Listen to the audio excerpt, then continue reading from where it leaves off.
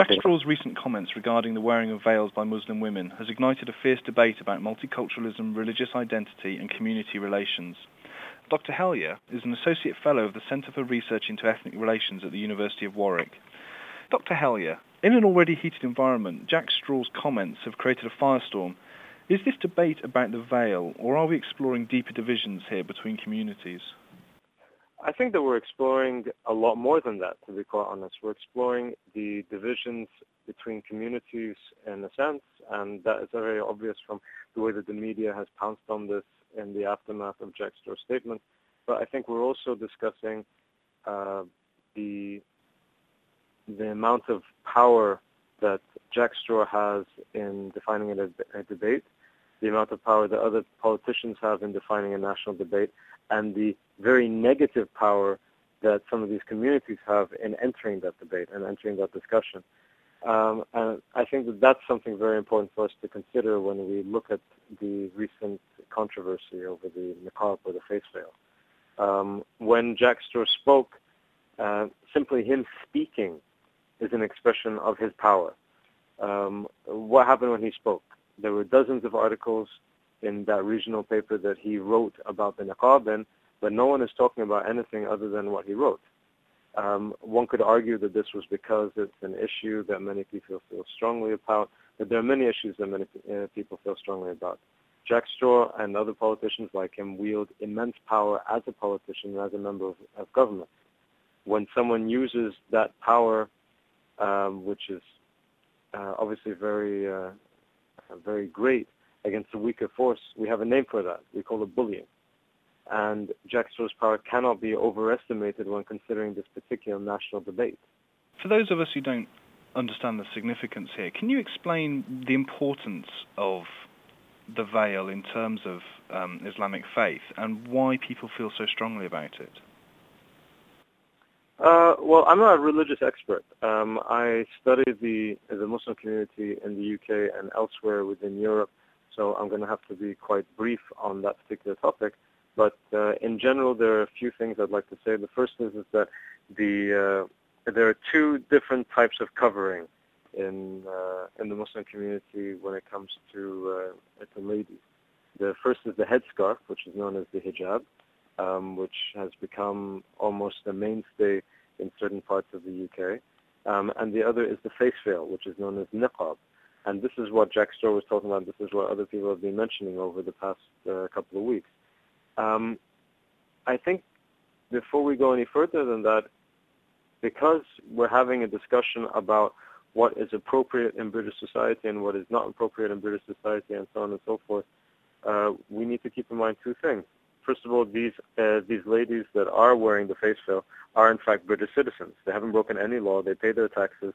They are holders of British passports, and I haven't seen any indication that they are looking to use the face veil as some political expression defining their cultural or political apostasy from the UK. They've made a choice, and it's a choice that we may not agree with as members of the majority, but it's also a choice that is disputed within the Muslim community itself. This discussion that Jack Straw sort of brought to the national forefront is a discussion that's been going on in the British Muslim community for a couple of decades now. Because although the niqab is an expression of modesty, it's not an expression of violence or extremism or whatever else the new pundits have decided to claim it as in recent weeks. It's an expression of modesty, but it's also an expression of modesty that may not achieve that in a culture such as our own, where covering the face is not construed as a modest sort of action. So it's the discussion that is ongoing, and it's ongoing actually throughout the Muslim world. But that's a discussion that needs to be left to the Muslim community to carry on in their own way and in their own time using their own methods, because they do have those methods. But at the moment, it doesn't seem like they have that opportunity to interact in their own private spaces, in their own safe spaces for those sorts of discussions. Instead, they turn on the TV and they turn on the radio and they see how minister after minister is jumping into the fray, is attacking the Muslim community on various types of issues. You had one of the peers in the House of Lords just a few days ago talking about how it's now open season on the Muslim community in the United Kingdom. And I think that that's not an unfair comment to make in light of the tremendous attention that the media, and this is another type of power that we haven't really mentioned yet, the power of the media to define what is going on in people's heads. Just to give a very brief example, we're having this discussion about niqab.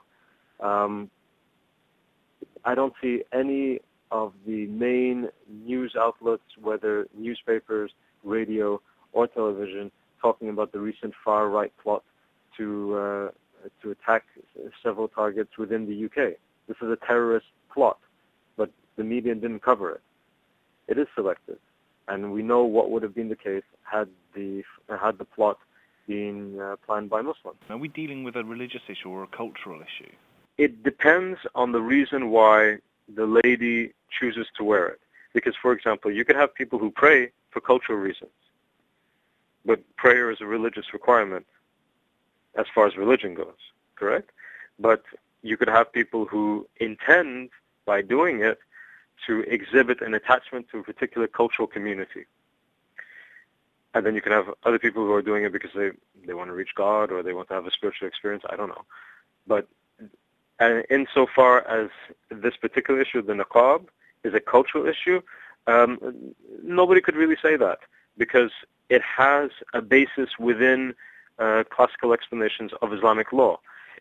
It's not comparable to the hijab because the hijab is almost universally accepted as something that an observant Muslim woman should do in the same way that there are other rules and expressions that Muslims carry out on a daily basis. The niqab is not one of those things. And you have lots of discussion about whether or not it should be worn or shouldn't be worn, but you have that amount of discussion because there is that sort of leeway for discussion. You don't really have that much discussion about the hijab because even the many Muslim women who, even within their own societies, don't wear the hijab, they don't claim that it's not part of the religion or it's not part of the obligatory observances of the religion. In the same way that even many people who do not pray within Muslim communities do not claim, well, prayer isn't actually part of Islam. Niqab is a different sort of issue because although it has a religious basis, it's differed upon on whether or not it should be worn or shouldn't be worn. But it has a religious basis. As to whether it's cultural or not, that depends on the intention of the person who's actually wearing it. And it could go both ways. But I can't say that it's not a religious expression unless I'm able to look at the intention of the person who's wearing it. I suppose in some ways it's a similar situation to, I suppose you look in the Christian faith, the dress of a nun is a similar case. It's just that it's less visible. Well, here's the thing. A woman in hijab could be much less noticeable than a nun, okay? Because a nun actually has a uniform. It is actually a uniform, whereas the hijab is not so much a uniform and can take many different forms. And throughout my travels in the Muslim world, I've seen many different types of ways of wearing the hijab, and often it doesn't look something out of the ordinary at all. I mean, you can see that it's there, but it's not something that strikes you. And particularly in the UK, you can see many examples of it. I mean, at the university, we have women wearing hijab all the time, but they don't look that much different, even though we can see that they are covering their hair. And it doesn't seem that much different to us because we are from the UK, we are living in the UK, and the nun is, a part of our cultural heritage. And we don't have a problem with that. It doesn't, ring off any bells in our heads. Whereas the niqab as a face veil is not something that we are traditionally used to in the past 100 years or so. Before that, it's a different story because whether historians like to get involved in these sorts of political discussions or not, there is a precedent within British culture for ladies, particularly ladies of high class, to cover their face except in the company of close family. We do have that tradition within the UK and within Europe in general. We've lost that, as we've lost many other things in the UK and elsewhere in Europe over the past few hundred years. But that's history. We have the debate going on about Islamic dress, but at the same time we then have a parallel debate going on regarding the display of religious insignia within a British Airways context. The hostess who was criticised for wearing a cross. Are these part of the same argument here, or should we be seeing these as different cases? I think they're different cases for a number of reasons. First of all, let me make it quite clear that in terms of the dismissal of the lady for wearing a cross, I think that is completely bizarre.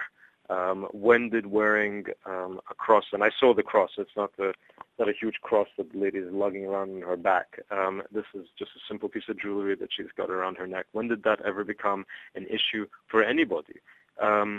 Even members of other faiths that use British Airways, I can't recall it ever being so. But I wouldn't be very happy if the same approach had been taken in that case that had been taken vis-a-vis the niqab. And I don't mean that they would come out and censure the lady for wearing the cross. I mean that the ministers or any other politician, for that matter, would come out and say anything about the case whatsoever. These cases will be taken to court. They will be taken to employment tribunals. And the employment tribunals or the courts or the arbitration committees need to come to a decision that is fair, that is unbiased, and doesn't succumb to undue pressure from political personalities that do wield a lot of power in defining that debate. If Tony Blair comes out tomorrow and says something about this court case, it will have a bearing on the court case. It would be very difficult for a jury to come to any unbiased sort of ruling, or in fact, they may decide to go completely the other extreme because he said something in the first place. But that's one of the differences that I wanted to bring up. The other is that there's, and this is something very important, these two cases are not equal. And when I say they're not equal, it's not that I prefer one of the religious symbols to another. I mean it's not equal in the sense that the lady who has been suspended for not taking off her cross, and the lady who has been suspended for not taking off the niqab, these two individuals do not come from equal communities within the British society. I'm not talking about demographically, because if this was a case about, for instance, the yarmulke, which is the Jewish skull cap, and the cross, then you could argue that there would be some sort of parity, because the Jewish community, even though it's a tiny minority in our country, much less so, I think about 10% the size of the Muslim community, it does operate on a par with other communities within this country. That's owing to history, that's owing to certain cultural capital that they've accumulated, that's also owing to the media and to other things within our society that define in real terms, not in legal terms, but in real terms, in day-to-day terms, how we relate to people that we don't recognize as being, exactly the same as us. The Muslim community doesn't have all of that capital, and on the contrary, it has opposite capital. It has negative capital. It has news stories erupting every day about how this happened here or this happened there, about Muslims doing this or Muslims doing that, to the point where in every sector of society, Muslim communities in their very struggling sort of infrastructure and organizations that they've managed to put together over the last few decades are all saying we suffer from some sort of discrimination. You have lawyers talking about how they suffer from discrimination because they have Muslim names. You have academics that refuse to actually come out and say that they're Muslim. I know that for a fact because I did some research on this earlier on in my academic career, and I found that a lot of academics did not reveal that they were Muslim. Those that converted just kept their old English names, or rather their non-Muslim names, and they didn't ever reveal it because they feared that it would negatively impact on their careers. And you have it in education. You have it in all sorts of fields of human existence within the UK. Putting all of that into context, yes, these two types of cases are not equal because they don't come from equal communities. But don't they represent some of the same issues in terms of politicians are concerned around social cohesion and building strong community relations. And isn't the difficulty that this kind of religious symbiology accentuates differences and makes those kind of that cohesiveness much more difficult to achieve? Well, I suppose this goes, we've talked about identity a few times before, Tom, but I suppose we have to talk about just briefly this time. I think that a cohesive identity for a healthy society is very necessary. We have to have some sort of cohesive civic consciousness in order for there to be a healthy society in our country. It's always been like that in history. You always did have to have something that would, almost like a social contract, as political theorists like to talk about. But within that matrix of cohesiveness, you can have lots of different elements and different ways of doing things. If we have a question, what does it mean to be British?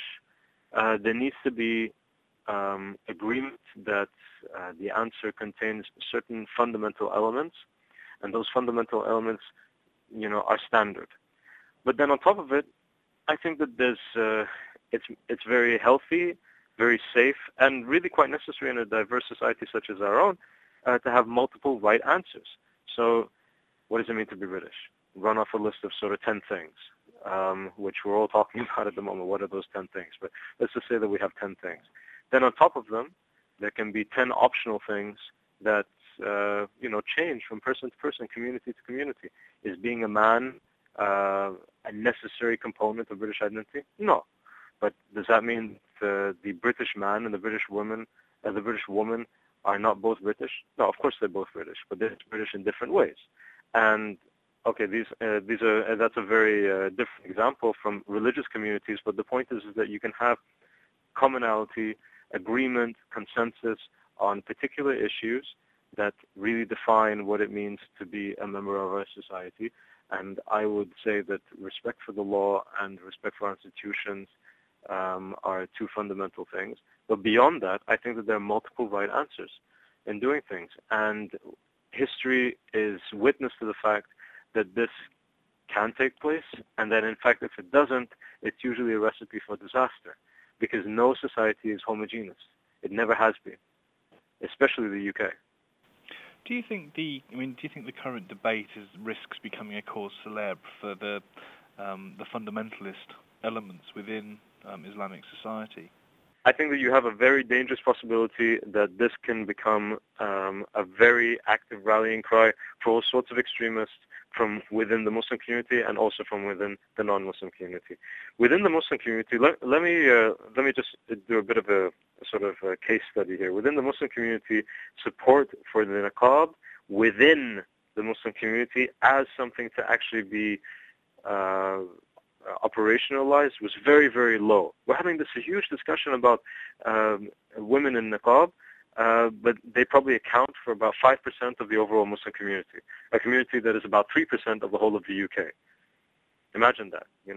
We're talking about 5% of 3% of the UK, and this is all of the attention that we've been giving it. Incredible. But out of that 3%, only a few people decided that it was something that should be actually operationalized. And you had a lot of people arguing against it, even though they upheld the right of ladies to wear the face veil. They said, no, this isn't a good idea.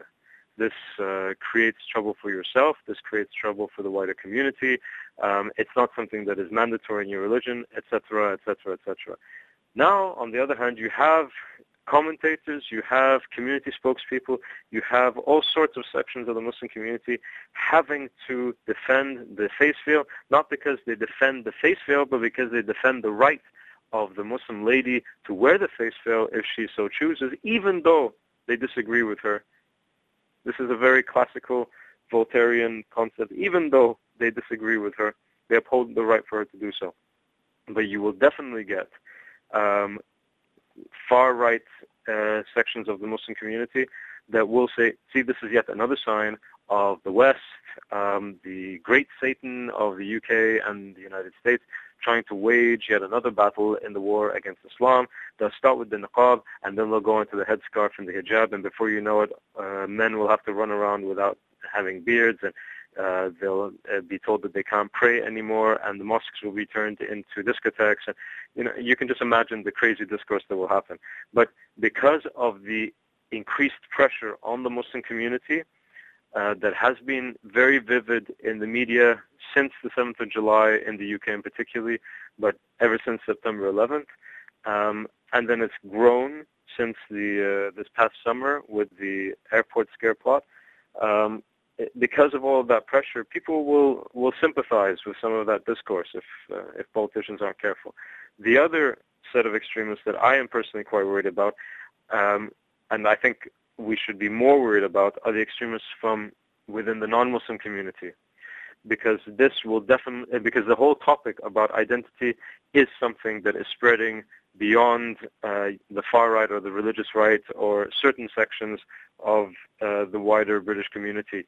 It's going throughout the British community, whether it's in the center, whether it's in the left, whether it's in the right. And you can see that through some of the commentary that's been going on in the media, but you can also see it in attacks that have taken place. Within a few days of Jack Straw pronouncing his little statement in that regional newspaper, a lady was attacked in Liverpool. An imam was physically attacked in his own mosque in Glasgow by some far-right extremists. Both of these things were reported as hate crimes, and it's not out of this world to consider that more things like this will become more common, because the wider community will also see this community is even being marginalized by our mainstream politicians. Maybe there really is something, and it just takes just a little bit to push someone over the edge in deciding, well, this is morally acceptable and this isn't morally acceptable. So where did Jack Straw go wrong then? Was it a question of the fact that he asks people to remove the veil when meeting with them, or the fact that he's actually written about it? I think both. I think very much both. He is not in the... well, see, here's the thing, Tom. As a constituency representative, any person who goes to see him, if he or she is a member of the constituency, has every right to expect that unless he or she breaks the law, they have access. And there should be there shouldn't be the slightest bit of limitation of that right. Not the slightest bit. Now, he didn't say to anybody, look, you have to take this off when you come in here. But quite frankly, he wouldn't be able to do that, because that would be against the law. But what he did was make the suggestion, do you mind taking it off? Could you please take it off? And that would be fine if he were inviting them into his home, where they have to adhere to his own particular likes or dislikes of what constitutes acceptable behavior, but not in his constituency office, because there he is not Jack Straw. There he is a public servant, and as a public servant, he is obliged to respond to the needs of his constituents up to a particular point. And obviously, if they want to come in and sort of start waving guns around, then that's not really allowed. But nothing like that happened when someone in the niqab came in. He felt uncomfortable. That's fine. So what? He can feel uncomfortable about seeing a very badly dressed man walking through his office with bright polka dots for all anybody cares. It's not his business to tell them, look, I don't feel comfortable in this. You should be doing this because I'm a human being with these particular cultural sensibilities, and you're a human being, and why can't we come to sort of compromise? He's not there to issue that sort of statement to anybody. He's not there to define the parameters of the discussion. He is there to listen. He's not there to tell. And what he was doing was telling. And as someone in his position should know, just by the mere fact that he raised this issue in that context means that he is very subtly using a power that he has. The lady who came, who knows what sort of comfort zone she had to break out of in order to come to his office in the first place. Jack Straw is not a popular politician in the UK at the best of times, like most politicians in the UK, right? And particularly in the Muslim community, owing to the Iraq War and owing to other issues that have taken place over the last 10, 15 years, despite his approval rating from many different parts of the UK, and who knows what sort of comfort zone that lady had to break out of in order to go see him in the first place. And then to get there and be told, I don't really approve of the way that you dress. Could you please turn around and do that? Would he do the same thing to a Hasidic Jew who came in with, very ultra-Orthodox clothing? Would he do the same thing to a nun who came and, was dressed as a nun? Or maybe even with a veil, who knows? No, he wouldn't. And this is an expression of his power against a tiny community that is already feeling marginalized. So that's the first thing that I think was wrong. He shouldn't have raised it with that particular lady anyway. He does have many opportunities to discuss this sort of issue with members of the Muslim community. I know, because he's discussed it with many different parts of the community that have been reported, and he's discussed it with academics, both inside, I think, and outside the Muslim community, I believe. I know that he raised this topic with me when I was working with some civil service departments on issues relating to the Muslim community. That's different. It's not the same thing when you have a constituent come to you and ask for advice and for assistance and for help about your situation. The second thing is that putting it into the newspaper like that raises it to a wholly, completely different level. By putting it in that newspaper, he was not simply writing an article. He is a politician. His words have a certain amount of weight, and they carry a certain amount of weight, regardless of where they are. If he said this in Parliament, it would have been very bad. But he did it in a local newspaper, it still counts. It still defines the debate. And immediately people were asked to get involved. Or, they didn't have engraved invitations, but people were writing in, people were commenting in various media outlets, and politicians were jumping in. But the people who had the most to say about this were Muslims, but they didn't have the opportunity or the access to do so. And if you look at the commentaries that have gone on since Jack Straw made his statement, and if you look at how the discussion has developed, people are talking about the Muslim community, they're talking about Muslim women, but Muslim women are not the actors in this discussion. They are the subjects. That's an expression of power. And that power, as far as I'm concerned, was abused. Thank you very much.